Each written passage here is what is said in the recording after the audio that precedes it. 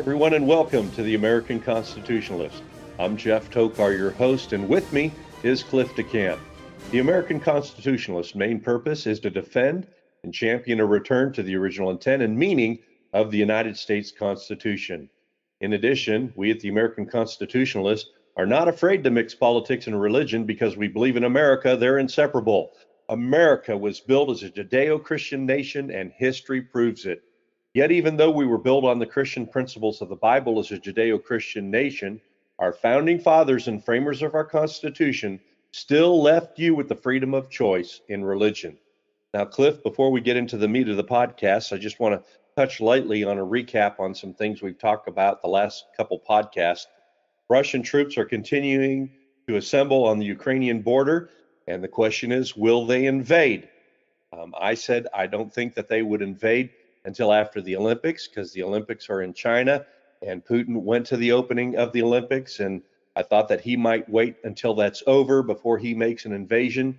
But you got to remember this, Putin used the Olympics before to distract from the invasion of Crimea. So I think the next 2 weeks are going to be really critical, and that will tell us what's going to happen. Will Putin invade? We don't know. If he backs down, I can tell you one thing, the Biden administration will claim that they're the ones that caused him to back down and the reason for him not invading. We'll see. Like I said, only time will tell. And I also said that based on what happens, whether Putin goes in or not, if he does go in and invade Ukraine, China's going to be watching. And if he does, I think there's a high potential by the summer of 2022 that China will invade Taiwan. So a lot of interesting things going on, and we need to pay attention. I want to mention some other things too. I like to pass on information every once in a while about things that are out there that need to be called to your attention. And one is a book written by somebody I've quoted on the podcast before about tolerance and about the Bible, and that's Voddie Baucham. And he's come out with a new book called Fault Lines. You need to get the book. You need to read it. Fault Lines by Voddie, that's with a V as in victory, Oddie, Baucham, Baucham. A great pastor, one of my favorites, and I know you'll enjoy his book if you get Fault Lines. Then I also want to mention a movie going to be coming out from Dinesh D'Souza. You've heard about him before. He has created a movie called 2,000 Mules, and I want to play for you right now the trailer of that movie. The 2020 election was the most secure in U.S. history. There has been no evidence of widespread voter fraud. He lost a fair and secure election. The most secure election in American history. Really? All those of you volunteered and worked the polls, you deserve a special thanks from the entire nation. This one mule made 53 trips to 20 drop boxes. He's not alone. We tracked 2,000 mules making multiple ballot drops.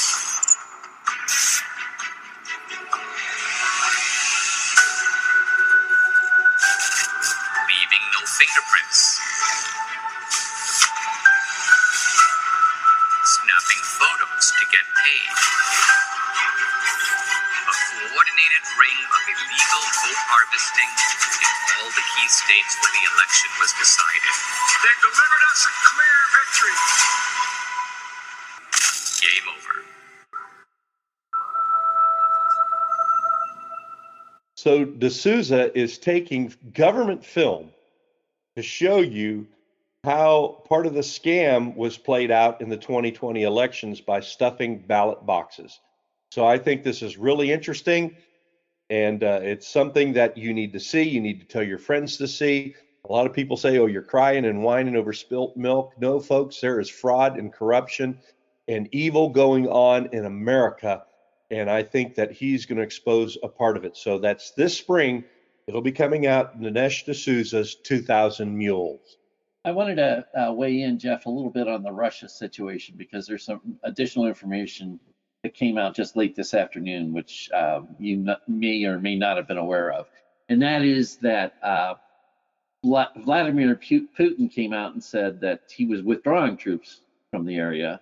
Good. And then Biden came out and did a public announcement. He did a little press conference about I don't know about 3 o'clock Eastern Standard Time, and in it he basically said that that's what Putin has said, that he's withdrawing the troops, but it's yet to be confirmed by us internally, the intelligence agencies. And in addition to that, he was saying, or earlier, the Biden administration was indicating that they felt that there was going to be an invasion as early as tomorrow, because the way things were being prepared, that's what they thought. So we'll see what happens. I think we've got probably 24, 48 hours, and we'll start to see where this goes. But that's true. One thing, Cliff, I want to interject that somebody had mentioned before on a newscast is that Biden was going to stage a fake attack by Ukraine using their flags and so forth, justifying his attack on the Ukraine. So I hope this doesn't play into it where he's going to say, well, we're going to withdraw, but oh no, wait, they attacked us, and so now we're going in. So you're right. The next 24 hours are going to be really critical. Thanks for bringing that up, because I hadn't heard that this afternoon. Yeah, and the other thing that was good that happened, and you don't often hear any praise from me about the Biden administration, but Joe Biden actually did come out today and say that in the event that they were to invade, then the Nord Stream 2 project, he was going to make sure didn't go forward. Wow.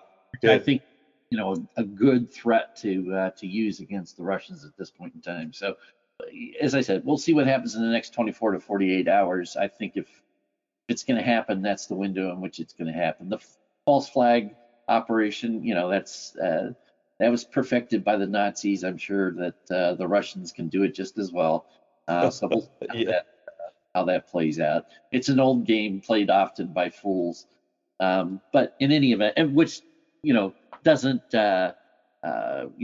it's not a justification, number one, and number two, no one believes it anyway. So, it's just right. They're only fooling themselves, because we all know if it happens that's what the plan was. Yeah, that's exactly what it was.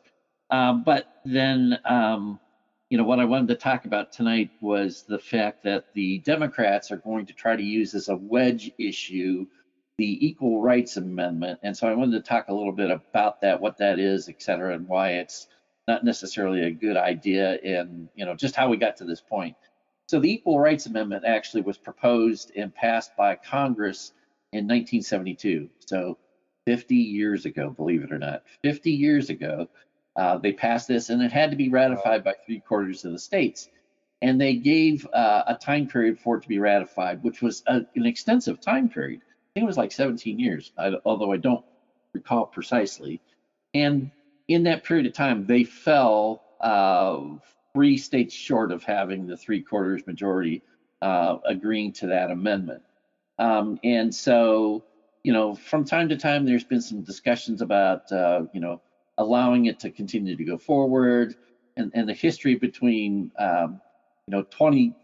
starting 30 years ago, as this is sitting out there unratified, is that 4 of the states that had agreed to ratify the amendment wanted to withdraw their ratifications.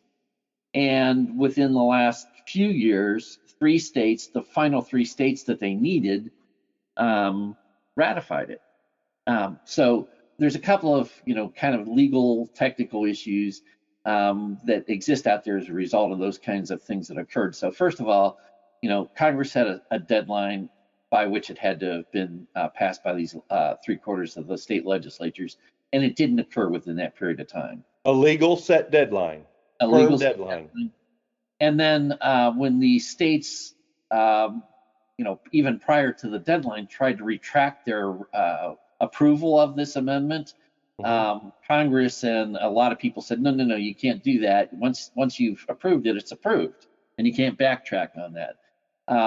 So it's kind of a legal quagmire right now, because, on the one hand, you can't have a deadline and say, we're going to forgive the deadline. Yeah. And at the same time, force people who have ratified it, who want to change their mind, not to be allowed to change their mind. So what party would do that? Yeah.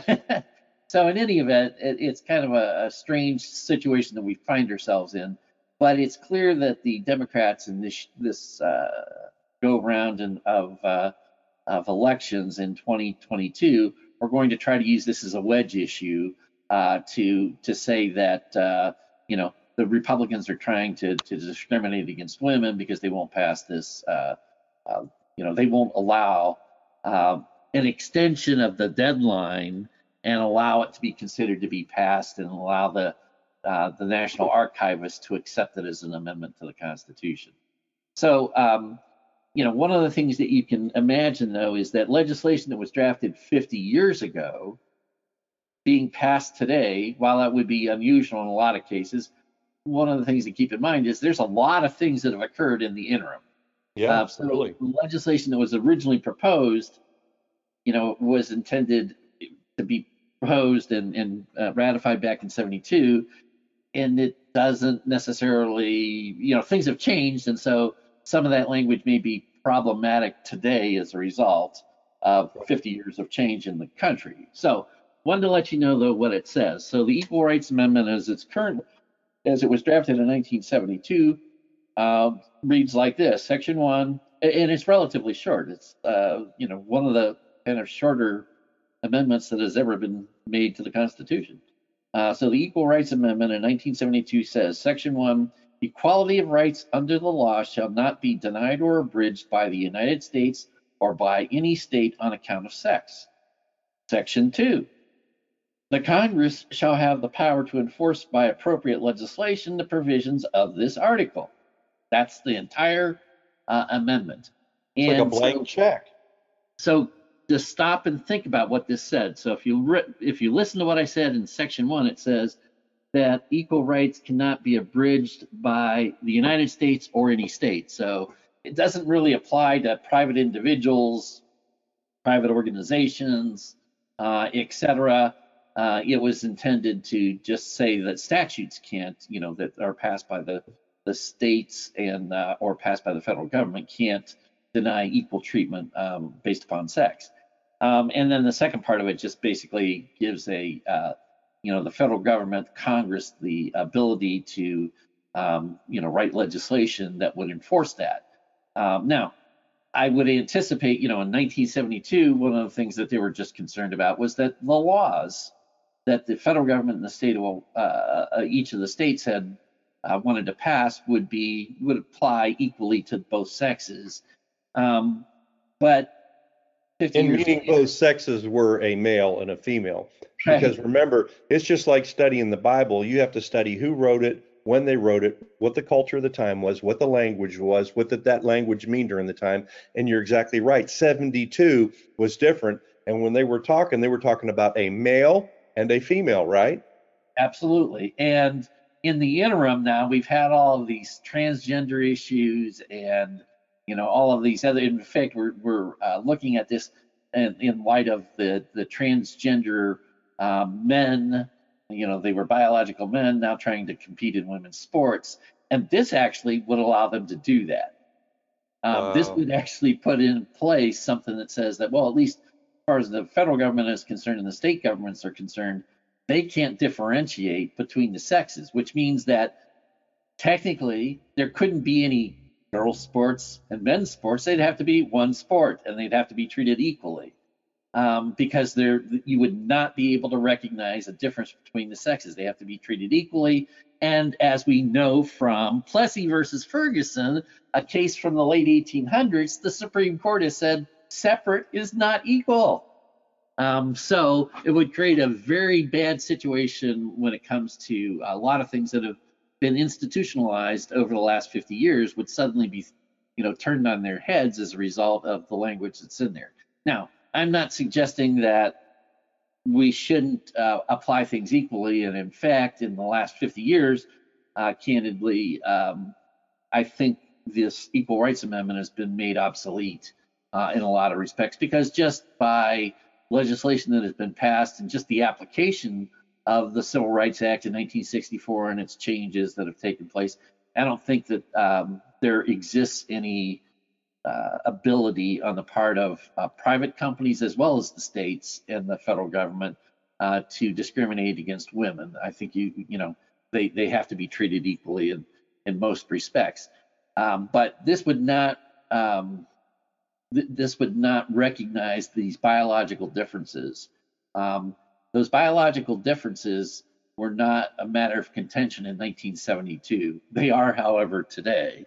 Yes. And so this language from 72 may not be very effective in protecting women's rights. In fact, it may do just the opposite in 2022.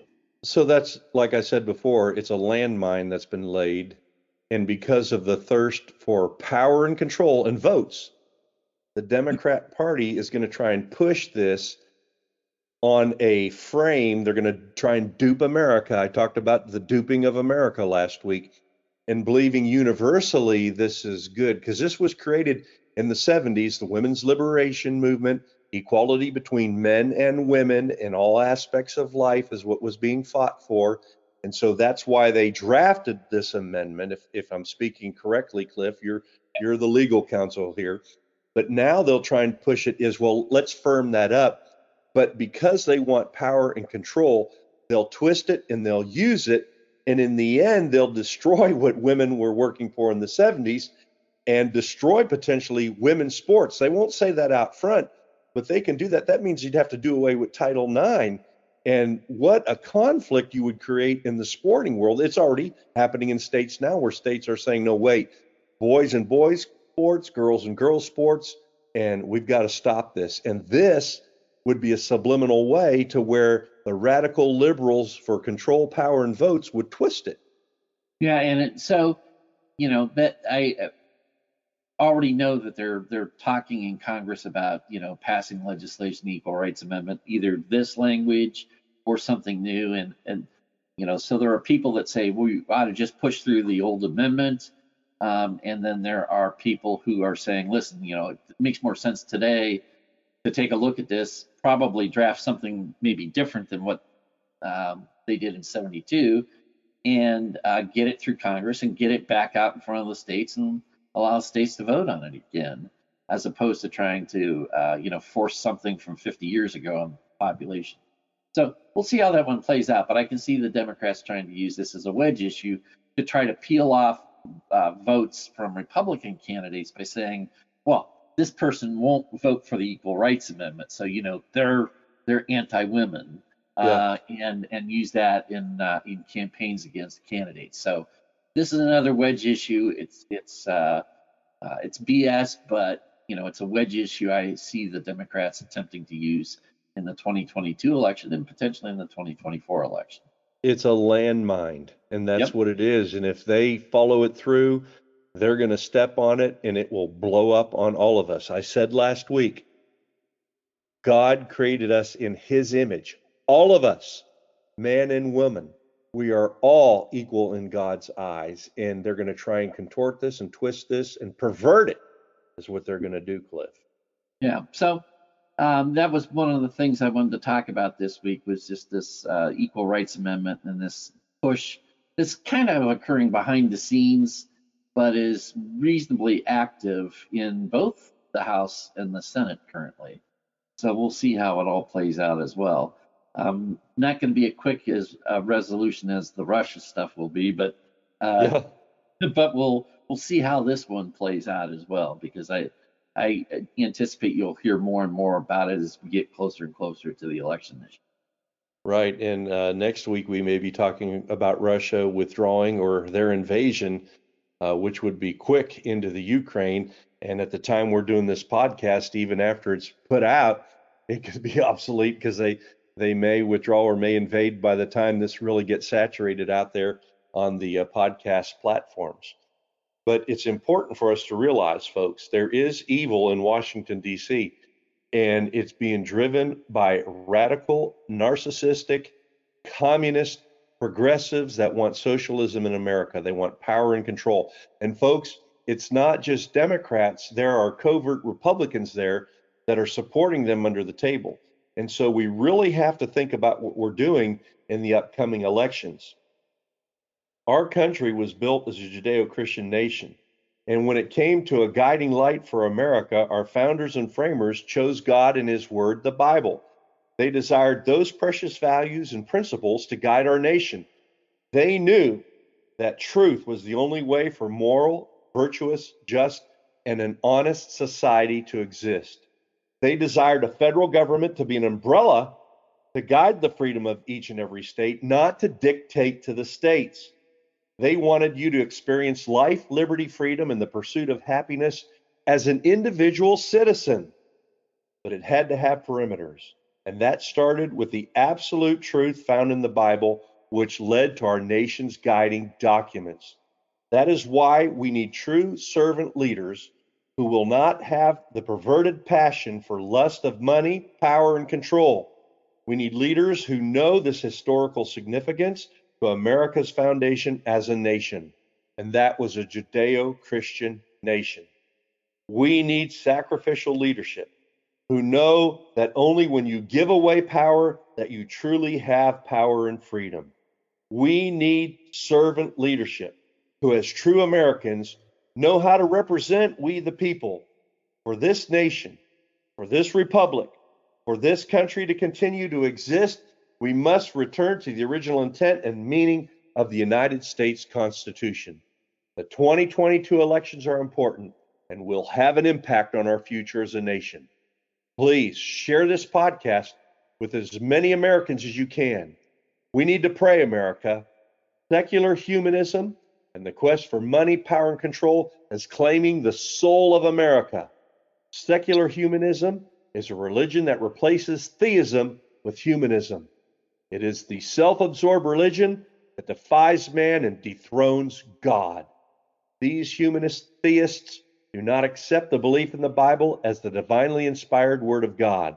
Their belief depends on the supremacy of human reasoning. And that human reasoning is corrupt, and it leads to evil, and it leads to fraud, and folks, it'll take this country down. Remember the quote I gave from Ronald Reagan last week? If we ever forget that we're one nation under God, then we will be a nation gone under. We need you to stand with us at the American Constitutionalist, spreading the word of truth as we strive to continue to be one nation under God, indivisible, with liberty, justice, and freedom for all. For Cliff DeCamp, this is Jeff Tokar, reminding you that we at the American Constitutionalist still support and believe in God, America, and freedom.